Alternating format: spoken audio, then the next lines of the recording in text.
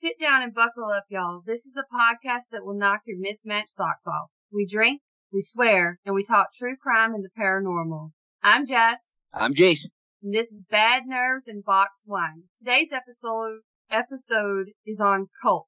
And boy, have we got a doozy. Jace, you want to give us a quick definition of what a cult actually is? Yep, absolutely. In modern English, a cult is a social group that is defined by its unusual religious, spiritual, or philosophical beliefs, or its a common interest in a particular personality, object, or goal. Wiki.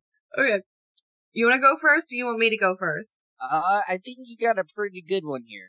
I've got a doozy. Now, I did a lot of research into a lot of different cults trying to find one perfect for this. And all I can say is this one was insane. Like, I'm talking Jim Jones, keep your Kool-Aid. You got nothing on Joseph DeMambro in the Order of the Solar Temple. Even though it was Flavor Aid, not Kool-Aid. It's fine. This one's Alright. Now, Mambro was born in 1947 and raised Catholic.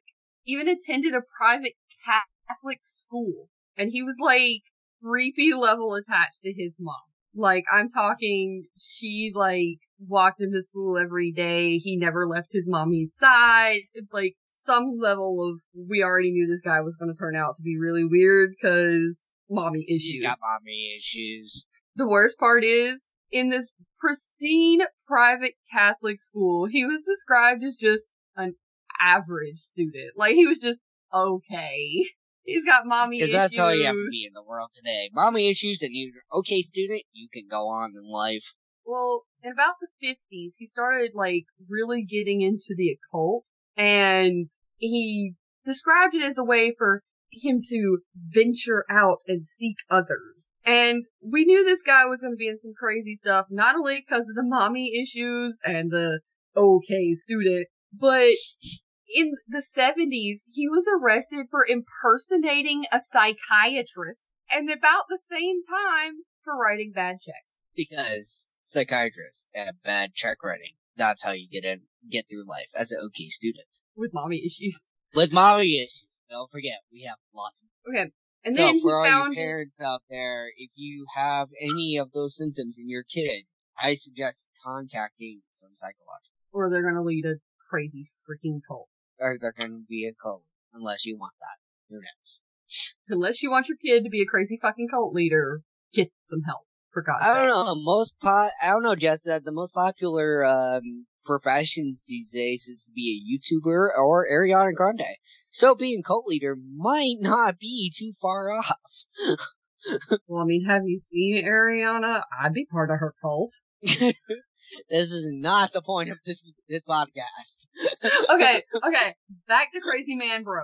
In 1973, he founded the Center for the Preparation of the New Age, and apparently that didn't work out too great, so he, in 1975, established the Golden Way Foundation to, quote, meet like-minded individuals. That's a scary thought. That's like most of today's meetup.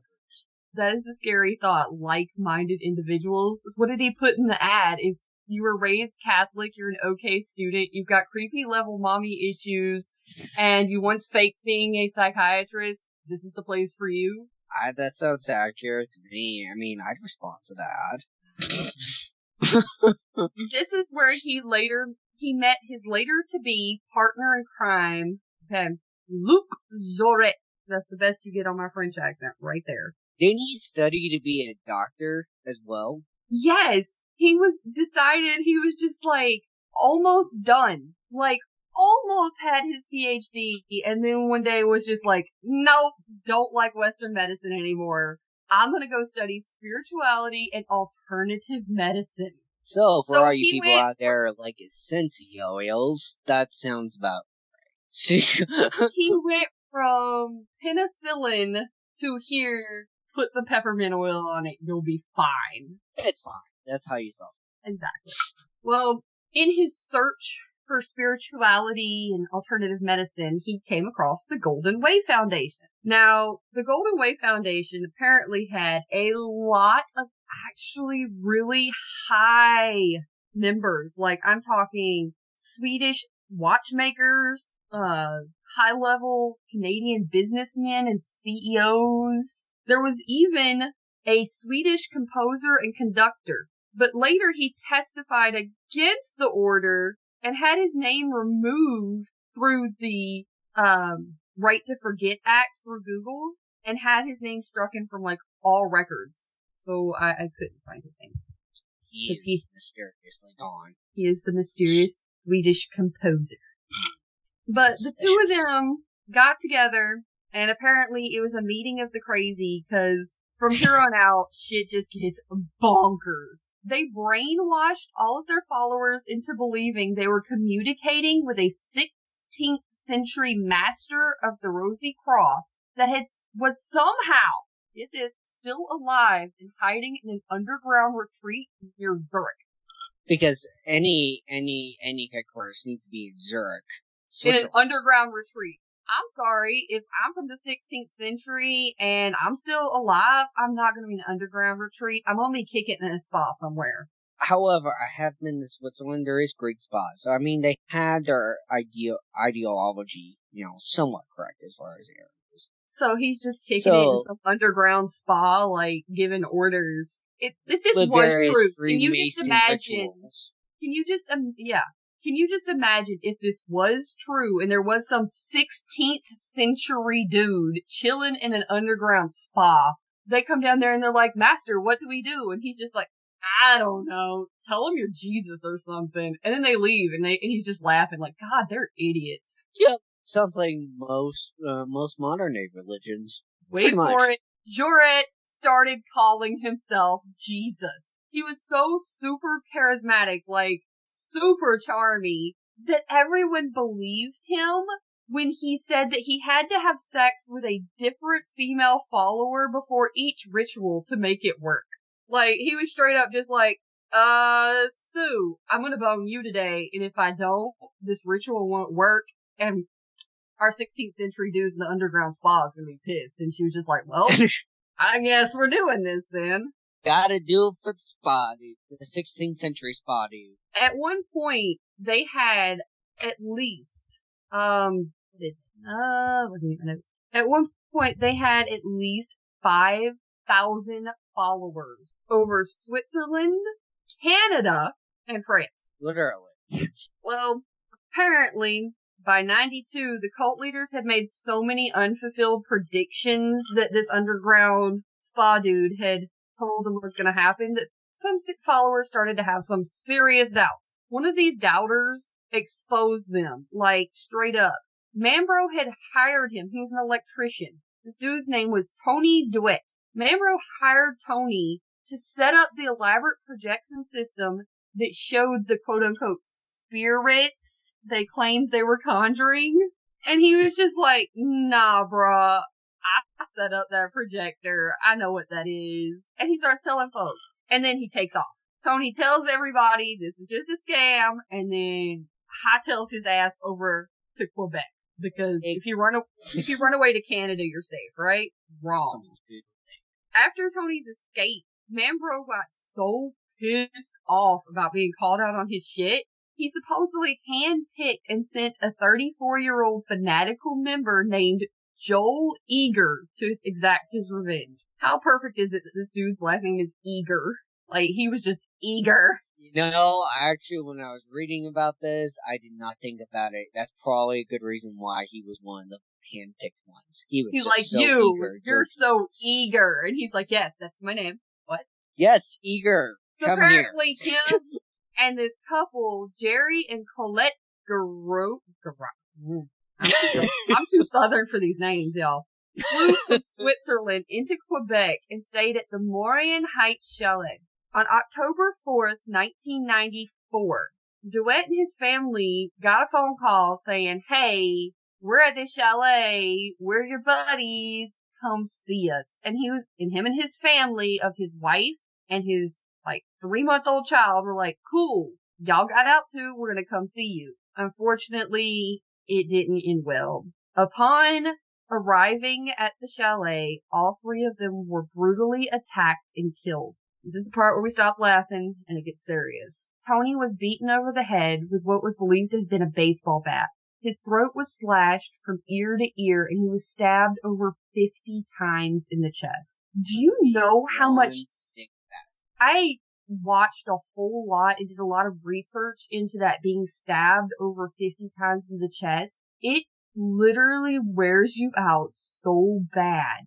Like, can you imagine the amount of rage and just crazy this person had to be to stab this man over 50 times in the chest? And then his wife, Nikki DeWitt, was once the seamstress in charge of all the ceremonial robes and capes. She was stabbed 18 times in the back, 4 in the throat, and once in each breast. The amount of rage you have to have in a person to... You hear about these murders in general and serial killers all the time, but at a certain level, where do you draw the line of crazy or just massively pissed? I mean, they were walking that border awfully hard because you gotta think about it. They probably have a lot of rage from this dude calling them out, and they're all mad because he called out their Jesus. And don't call out your Jesus. Don't call out just Jesus, for man. Folks at home, don't call out your Jesus if you have one. Or your Jesus if your family. And the sheer amount of crazy that it took for them to believe that they were actually doing something important by killing these people. Like, they thought this was the will of God they were carrying out by killing this family. And here's the sad part. I'll admit, I cried at this part of the documentary I watched. The 3-month-old son, Emmanuel, was found with a wooden stake through his heart, hidden behind a water heater. Mambro had declared he was the Antichrist and needed to be killed. 3 months old, with a wooden stake through his little baby heart. I couldn't even, I had to pause that part. I was just like, oh my God. And that's when you cross the border of insanely angry to just plain insane. Like, you can't get around that. Like, your beliefs are so that hardened, though. And that brings up good, topics about cults in general when you look at it, is to be in a cult based on that definition, you have to have such heart into what you believe in, or whatever your scam you're doing. Because some of these guys in these cults, they truly do believe that they are Jesus. That little kid was the Antichrist. This guy knew what he was doing, though. Oh, he knew he was scamming everybody. Because he had them set up these elaborate devices. Like, I saw pictures of them. They were like bundles of matches with it plugged into the wall, and it was on a timer to send an electric spark that would set the matches on fire. Jesus. They set up these elaborate devices to burn down the building. When they, after they sorted through the ash and everything and found them, they had committed suicide. They had taken poison to commit suicide before the place even burned down. On the same day in Sherry, Switzerland, authorities were called to a farmhouse that had been occupied by the cult members at the edge of town. Inside a secret room, they found 22 corpses still in their ceremonial robes. Because apparently they love these robes, y'all. It's a thing, even in cults. Many had plastic bags over their heads and were suffocated, and some had been shot. Before they burned the place down, they killed themselves. To anyone who's thinking about committing a crime and then burning the place down to destroy the evidence, let me go ahead and warn you guys, it don't work. It just don't. Don't try. Don't commit crimes, guys. Don't commit crimes, but if you burn the place down, it don't work. The next 3 days, houses burned in the village of, oh Lord, y'all, bear with me, Grange-sur-Salève, Switzerland.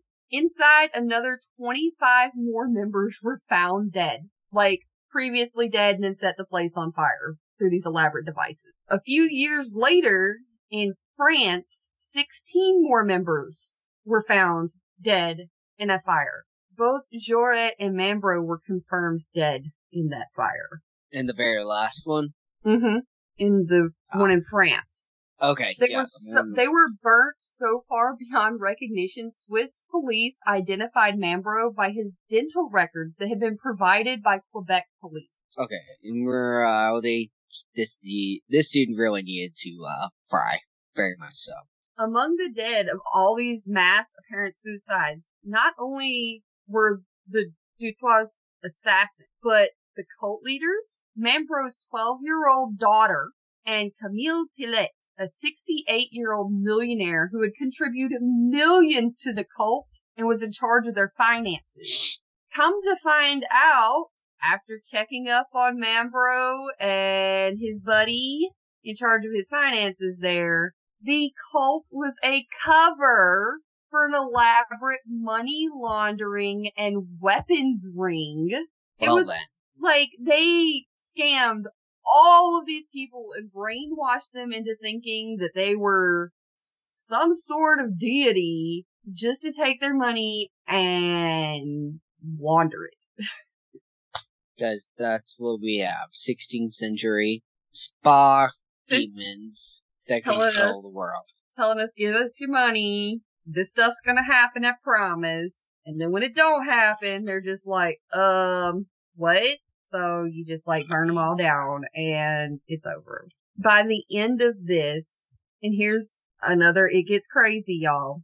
Mambro's son was also one of the ones that totally outed him and walked out on it. By the end of all of this, with Mambro and Joret dead, there was roughly 100 followers in like how many years with this? Between it was probably about between 84 and 92, 94. So roughly 10 years. And they went from well over 5,000 with high-level Canadian CEOs and swish makers. Swish. Say that 6 times fast, guys. Watchmakers. To barely 100 people, and even Mambro's own son was like, y'all, he cray. So, yeah. My research on this, everything I looked at, everything I looked at gave me a new detail, and it was just like, wow, this just gets crazier and crazier. That is a pretty insane story. I mean, trust me, I've got a couple of different things in mind that is pretty absurd itself. Mine is in Japan, actually. Japan? Wow. Yep, we're traveling to Japan today. We're just going all over. We've been to Canada. We've been to Switzerland. Some dude in the basement of some Swedish spa. So, hey. Yep. And now we're going to travel to Japanese subway station. All right, that's where my story starts. All right, well, let's hit it. All right. So for the cult that we're going to be talking about today, again, it was in Japan. It was also actually pretty recent for the most part. It was actually in 1995. The actual cult itself, though, its structure was in yoga meetings. So yoga? Instead of yoga meetings are now apparently cults. That's why I never went to those. Exercise is the devil. Exercise is the devil in this case. Yoga classes and subway stations in Japan. Trust me, I got one for you. The founder was Shoko Asera. I'm gonna totally butcher these names, but you guys can look it up here. Its members and last calculation was in 2011, had about 1,650 members. It actually, the attacks happened in 19... Yep, all doing yoga. In the original, that's how they covered it up. So in between the years of 1984 and 2007 is when this cult was active. The most notorious subway station attacks was actually in 1995. The Tokyo subway's sarin attack was found to be responsible for one previous to last year. But basically what happened, it was a doomsday cult. So yoga, and doomsday. They found the connection between there. Well, when I do yoga, it's doomsday, so. So it was actually so the founder actually originated. It was again it started with the yoga clubs and the classes, and they turned into a designated terrorist organization by several countries: Russia, Canada, United States, and the European Union. Oh my. So back to what happened in 1995. The cult started attracting controversy in the late 1980s, holding cult members against their will, forcing them to donate money, and murdering cult members who tried to leave. In 1989, the group's negotiations, an anti-cult lawyer threatening a lawsuit against them would potentially bankrupt the group.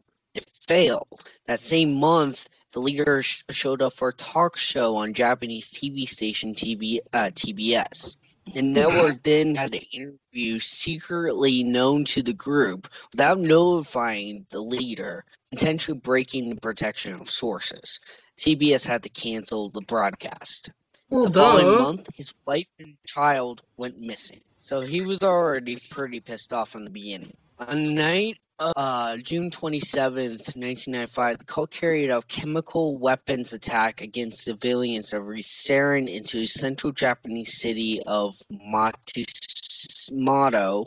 With the help of a converted refrigerator truck, members of the cult released a cloud of sarin which floated near the homes of judges who were overseeing the lawsuit concerning a real estate dispute was predicted to go against the cult. They killed eight official members and harmed 500 more. Jesus. The investigation focused only on the incident local attack and failed to implicate the cult at the time.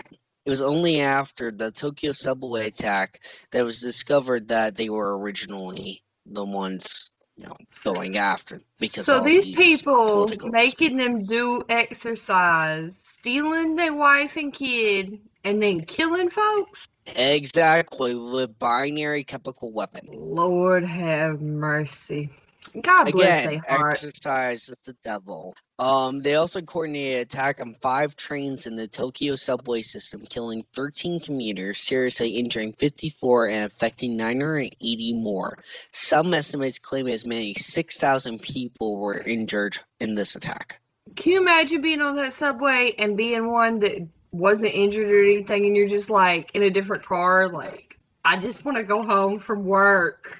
It gets even better. Over the next week following the attacks, they actually found laboratories to manufacture drugs such as LSD, meth, and the crude form of truth serum, a safe containing millions of US dollars in cash and gold, many still containing prisoners. During the raids, statements issued that the chemicals were fertilizers. Over the next 6 weeks, over 150 cult members were arrested for a variety of offenses. All right, y'all can't see my face right now, but my jaw is like on the ground. I'm like, what? That is too much So they stuff. also put everybody in prisons and had binary chemical warfare, and they also looped in 4 other countries. And then this was up until 2007. They didn't really get these guys in 2007. Oh my good. Oh my lord. For over 15 years, only 3 fugitives were actively sought. At 11:50 p.m. on 31st of December 2011, the leader surrendered himself to police and was arrested on suspicion of being involved in the 1995 abduction. Originally, when they were kidnapping the wife and the kid, he was also interrogated for that as well. On June 3rd, 2012, police captured the second fugitive acting on a tip from local residents. Oh my. Local residents. So his neighbor's sitting over there going, y'all, he's doing yoga and he's got drugs. That describes most of California. Yeah, pretty much. And don't forget, Russia was also involved in this. Oh my lord. Oh my lord. If Russia's involved, y'all in trouble. Yeah, we were very much duration of this. So that's what I got for you guys today as far as Japanese cults. Well, it might not have been a long story, but whoo, was it nuts. So, Thanks for listening to Bad Nerves and Boxed Wine. Until next week.